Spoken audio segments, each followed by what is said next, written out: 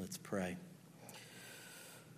Our great God and our Heavenly Father, we ask now for that wisdom that comes by your Spirit, that we may understand, receive, and do your word in Christ's name. Amen. Well, it was a couple weeks ago, you may recall that Solomon gave us a list of commands. He called us, if you remember, to enjoy the ordinary things of life. He commanded us, that's in verses 7 to 10, to enjoy contentment, to enjoy celebration, comfort, and companionship, and to enjoy commitment to our work. And basically, what he was saying is seize the day to the glory of God. Well, now in our verses this morning, he'll call us to receive the day to the glory of God. Receive it as God's gift, because who knows what will happen. Look at verses 11 and 12 again. Again, I saw that under the sun the race is not to the swift, nor the battle to the strong, nor bread to the wise, nor riches to the intelligent, nor favor to those with knowledge, but time and chance happen to them all. For man does not know his time, like fish that are taken in an evil net, and like birds that are caught in a snare, so the children of man are snared at an evil time when it suddenly falls upon them. Now, as we read these verses, before we look at them, we need to be reminded of something Solomon said earlier in chapter 9. He tells us there that the same event happens to the righteous and the wicked. The same events happen to the good and the evil, to the clean and the unclean, and so on and so forth. And he names 5 different groups, or 5 contrasts. And the focus is on morality. You have an evil person and you have a good person. Well, now in verse 11, he takes the same basic principle and he applies it to 5 talents of certain individuals. And here we have the swift. And we have the strong, we have the wise, we have the intelligent, and we have the knowledgeable. And this list is going to show us 5 ironies, of which all point to the unpredictability of life. That life is unpredictable. See, just as we should be surprised that the same thing happens to the wicked and the righteous, so we should be surprised about what we read here. Ordinarily, we would think of these things and these people and these great abilities, and they would always be winners. I mean, the swift usually win races. The strong usually win battles. The wise usually obtain bread, that is, earn a living. The intelligent usually gain wealth, and the knowledgeable usually find favor. They are winners, and often they do win, but having speed or strength or smarts does not guarantee success. LeBron James doesn't always win his basketball games. The stronger army doesn't always win the battle. The fastest Olympian doesn't always win the race. And if we were to look at this, say, biblically for an illustration, the giant Goliath doesn't always win his battle and is sometimes defeated by the little David. The point is, the most talented among us can be vulnerable to setback and uncertainty on several occasions. The wise do not always have the bread. Intelligence doesn't always assure us of a good income. And having a lot of knowledge will not necessarily do us any favors. There are no guarantees. Solomon says time and chance happen to them all. And so what does he mean, time and chance? Do we believe in chance? Well, let's be clear. These events that we just talked about, they don't happen arbitrarily. We know that God, Paul tells us, God works all things according to the counsel of his will. As Christians, we don't depend on things such as luck or chance. We don't carry a rabbit's foot around. Or at least you shouldn't be. If you have one, don't bring it out now. It would be a little bit embarrassing. We don't believe in lucky numbers or lucky days, things like that. When I was growing up in an Italian home, you always had the garlic hanging to keep evil spirits away and things like that. We don't follow that as Christians. Why? Because we have faith in the loving providence of God. The word here for chance is better translated a happening. And so from our perspective, though, there is still a problem. We do not necessarily know what God is doing. No matter how strong we are, how smart we are, many bad things happen to us in this life. And there's no way for us to predict when these happenings, these chance things, these happenings will happen. And so timing may upset the best of plans and the keenest of abilities. And chance is that unavoidable and unforeseen circumstance that upsets the whole enterprise. A moment ago, I mentioned LeBron James. When I lived in Florida, LeBron played for the Heat for a while. And as you know, LeBron James is probably one of the greatest basketball players ever. And normally, LeBron scores a lot of points. Well, several years ago, he was playing for the Heat at the stadium, and during the game, the air conditioner went out. And this is in Florida, went out, and he got cramped up, and he got carried off the court. And so there's a time to score a lot of points, and there's a time to cramp up, and you wouldn't have expected it. And we don't know when that time will happen. He did not know that time. Now, of course, that's a silly illustration. Solomon here gives us a better illustration. We'll go with his, not mine. In verse 12, Solomon illustrates this truth, that man does not know the timing of these ironic happenings with a pair of vivid images. They're drawn from nature. First, he writes, like fish that are taken in an evil net. And then he says, and like birds that are caught in a snare. And then he makes the comparison. So the children of man are snared at an evil time when it suddenly falls upon them. Now, the point is simple. Fish and birds get caught before they know it. If they would have known what was coming, they would have went in the other direction. But they don't know what's coming because they're birds. They're fish. They have no reasoning skills. And so they're taken unaware. Well, so it is with us. Nobody, neither the wise or the unwise, the skilled or the unskilled, the fast or slow, the ignorant or the intelligent, gets up in the morning, just as an example, and says, today I have an interview. It's at 9:45, but I know what's going to happen. I'm going to be driving down 76, and there's going to be a car accident, and then it's going to back up for 2 hours, and I'm going to miss my interview. And I'm smart enough to know that. I can see that coming. Now, with 76, you probably could figure that out. I think the birds could figure that out.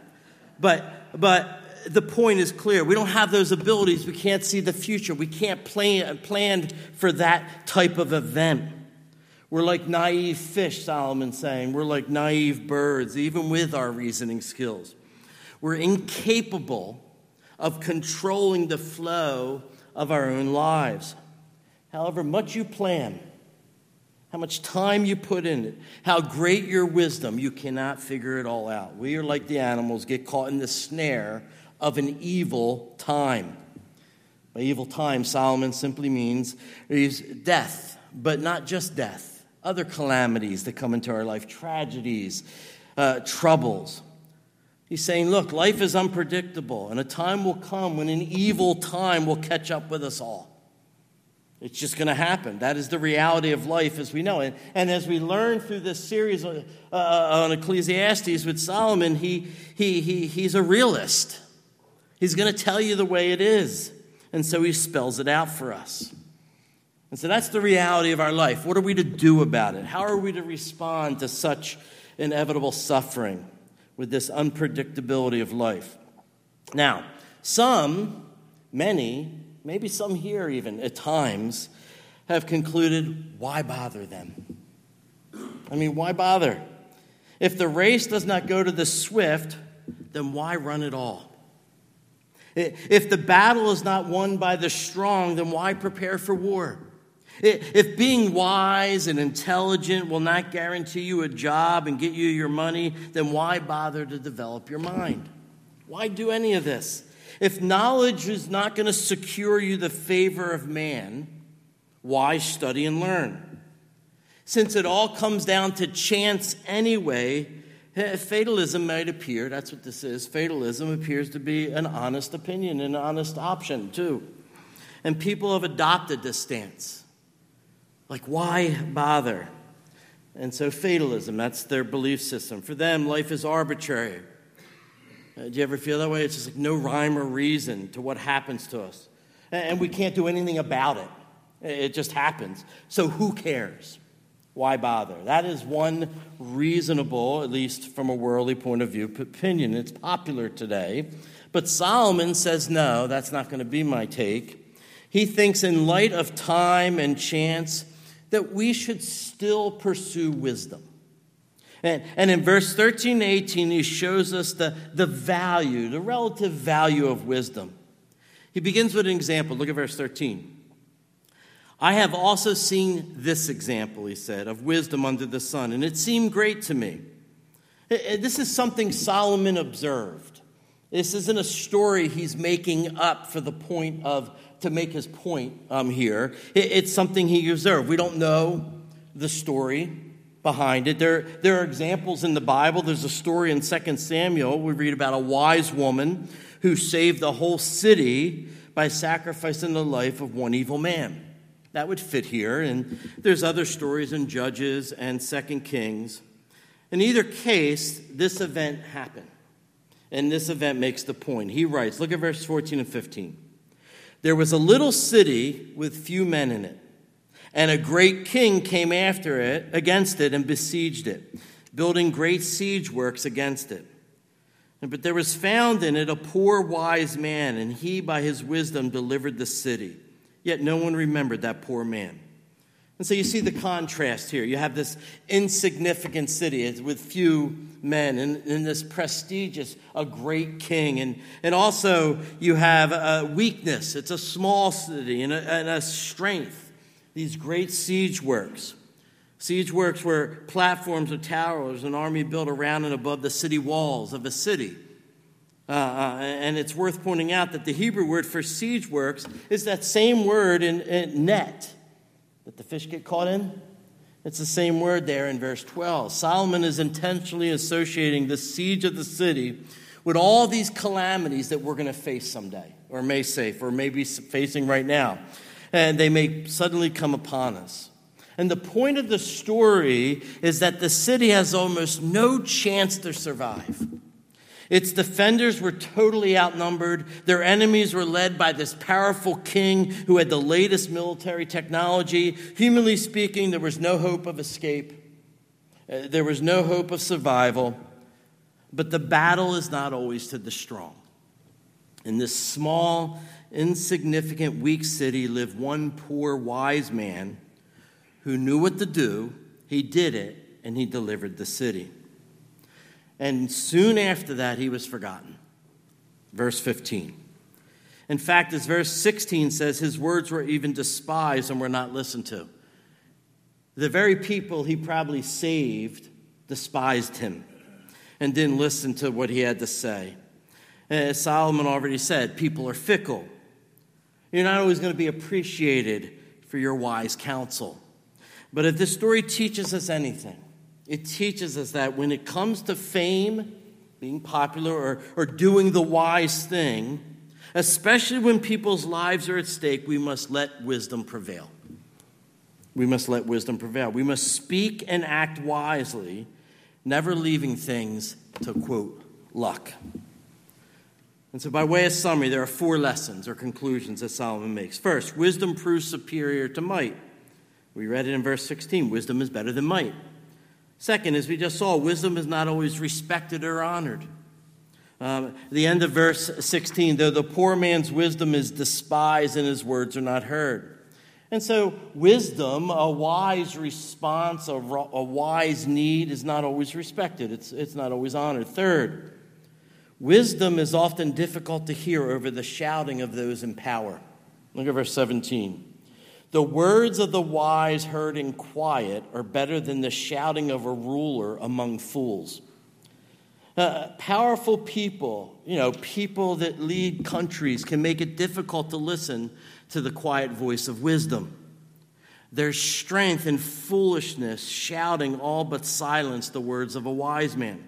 And so wisdom is often difficult to hear over the voice of those who are in power. That's another lesson. A fourth lesson is, no matter how superior wisdom might be, one foolish act of a sinner can destroy the good results of wisdom. That's what verse 18 says. Wisdom is better than weapons of war, but one sinner destroys so much, or much good. And so Solomon is saying this: even though you don't know the outcome, even though you may be despised for your counsel, even though power, those in charge, may drown out the voice of reason, and even though one person's sinful mistake can destroy any chance for a favorable outcome, you should still choose wisdom. Being wise is still better. In the midst of the unpredictability of life, we cannot do better or do more than be wise and speak wisely. And that's what we're to do. That's Solomon's lesson. We're to receive the day and everything in it, not surprised by its troubles, and respond to each happening as wisely as we can. And as the story here shows, that people's lives may depend upon it. And so there's several applications for us. And let me share just a few, and then I'll close. First, as I just mentioned, despite not always winning the day and being heard, it's our duty to speak wisdom. And this can be applied in many ways, particularly in our culture.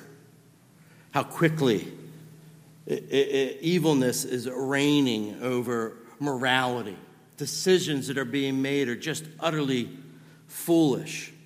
And we need to be able to calmly speak out against whatever ruinous lies and sin may prevail in our day.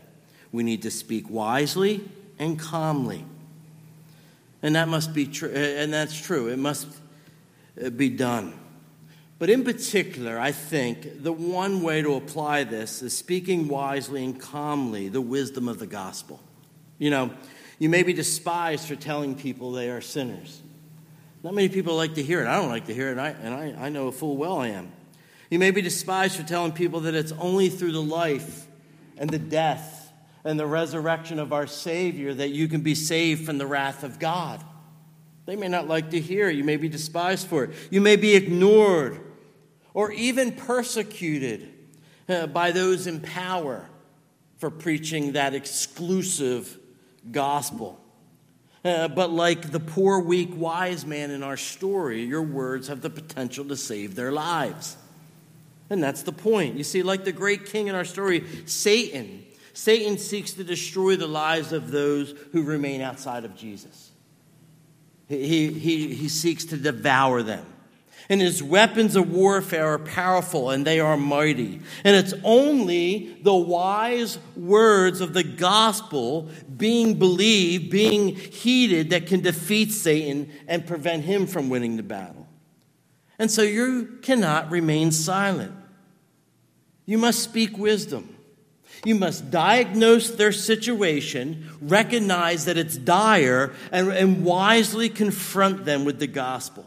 The Apostle Paul put it this way: I believe, therefore I speak. I believe this good news, therefore I must proclaim it. Paul goes on to say in Ephesians 4, we must do this with love. Speak the truth in love. You listen to the foolishness that is taught today in our universities, on campuses, and our culture, and you say, what use is it to even say anything? I mean, if you can believe this stuff, there is no getting through. And Solomon says, no, that's not true. Speak wisdom. Have no fear of them, Peter says. nor be troubled, but in your hearts honor Christ the Lord as holy, always being prepared to make a defense to anyone who asks you for a reason for the hope that is in you. Yet do it with gentleness and respect, having a good conscience, so that when you are slandered, those who revile your good behavior in Christ may be put to shame.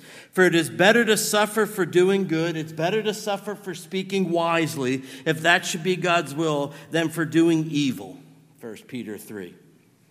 And so despite being weak, despite being shouted at, despite being ignored, you must be wise and speak boldly and clearly and gently the liberating words of the gospel to a culture that doesn't want to hear it. Why? Because their lives depend upon it. And see, that leads to another application that I came across. I believe this is Warren Wiersbe. A truly wise and righteous person is distinguished from the evil fool here precisely by the fact that their actions is not aimed directly at their own prosperity. They're doing it for others. What does this mean? You see, the swift run and heroes fight with the sole intention of winning the race. That's the goal, or winning the battle. But the righteous run, they fight, they speak wisely. Why? Because it's the right thing to do. It may never get them the advantage. You may be despised for it, but that is the right thing to do before God, and it's the benefit the fellow man that don't even realize that it's benefiting them. The outcome is no consequence. That's not the issue. Of course you want to win. Of course you want wisdom to prevail over the foolishness of the day. But their first question when you're doing this as a believer is not, what am I going to get out of this? Their first concern is, what is the wise and right course of action? What am I called to do? And so a truly wise and righteous person is distinguished from the evil fool precisely by the fact that their action is not for their own prosperity. It's because it is right. It is the right thing to do, to speak up. Let's move on. When we think of that reality of how often our wisdom will not prevail, when we realize that after saying all this, and I'm telling you to go out there and speak truth that people aren't going to listen, we're reminded that ultimately we're dependent upon the wisdom and providence of God. This is what Wiersbe says here. Since death is unavoidable, and since life is unpredictable, the only course we can safely take is to yield ourselves into the hands of God and walk by faith in His Word. We don't live by explanations. We live by promises. We don't depend on luck, but on the providential working of our loving Father as we trust His promises and obey His will. See, Solomon here has made a convincing case against self-sufficiency. We don't know what's going to happen. We can have all the wisdom, the strength, the knowledge and skill and intelligence in the world and still can't deal with the unpredictability of life. And we just saw that. But as believers, even though we cannot know what the future holds, you know the saying, we know who holds the future. And so the words of James at this point are very wise and a good application. He says, today or tomorrow, we will go into, don't say, he says, today or tomorrow we will go into such and such a town and spend a year there and trade and make profit. Yet you do not know what tomorrow will bring. Well, I'm going to do this. I have this plan. I have this plan. I have this plan. You don't know what tomorrow will bring. What is your life, he says? For you are a mist that appears for a little time and then vanishes. Instead, you ought to say, if the Lord wills, we will live and do this or that. As it is, you boast in your arrogance. All such boasting is evil. So whoever knows the right thing to do and fails to do it, for him it's sin. And so in this unpredictable world, under the sovereign hand of God's providential care, we are to humbly receive the day to the glory of God, everything in it, not being surprised by troubles, and we're to speak words of wisdom, not being surprised if circumstances don't change, not being surprised if people don't even listen, or even if we're despised for it, and we're to do it. Why? Because God tells us to do it, and it's the right thing to do. That is why we speak up. And it makes me wonder in our culture today why the church isn't despised more. Because when you consider what is taught on TV, what is believed in Hollywood, what is found as acceptable on social media, and you hold it up to God's word, you would think if they knew we believed that, they would despise us. And yet they don't that often. And it's probably because we're not speaking up. We need to speak up, not in order to cause a fight, as he said, gently, but in order to have God's word be heard. Well, let me close now, and I want to consider the illustration he gave of one of the wise men who saved the city, and see that it points to another story, who you know I'm talking about. When we see the wisdom of that one man, in that story that Solomon told, it illustrates the story of the one true wise man, Jesus. I want you to think about this. Jesus was poor as anyone. He was homeless and destitute, and therefore he was totally dependent on God the Father for his daily bread. Jesus was also wiser than everyone, as we know, as you read the scriptures. And we also know that he was despised, as we just talked about, by men, for the things, what? That he said. He was despised and rejected by men, man of sorrows and acquainted with grief. And as one from whom men hide their faces, he was despised, and we esteemed him not. That's what Isaiah said. And yet, what did Jesus do? I give up. They're not going to listen. He knew they weren't going to listen. And yet, what does he do? He presses forward. And by his wisdom, he delivered the lost city of fallen humanity, all by himself. And how did he do it? He did it by something that was considered foolishness at the time, the cross. But actually turns out to be God's wisdom for salvation. The city of fallen humanity he saves by dying on the cross and then rising again. And that's what Paul says. For the word of the cross is folly to those who are perishing, but to us who are being saved it is the power of God. For it is written, I will destroy the wisdom of the wise, and the discernment of the discerning I will thwart.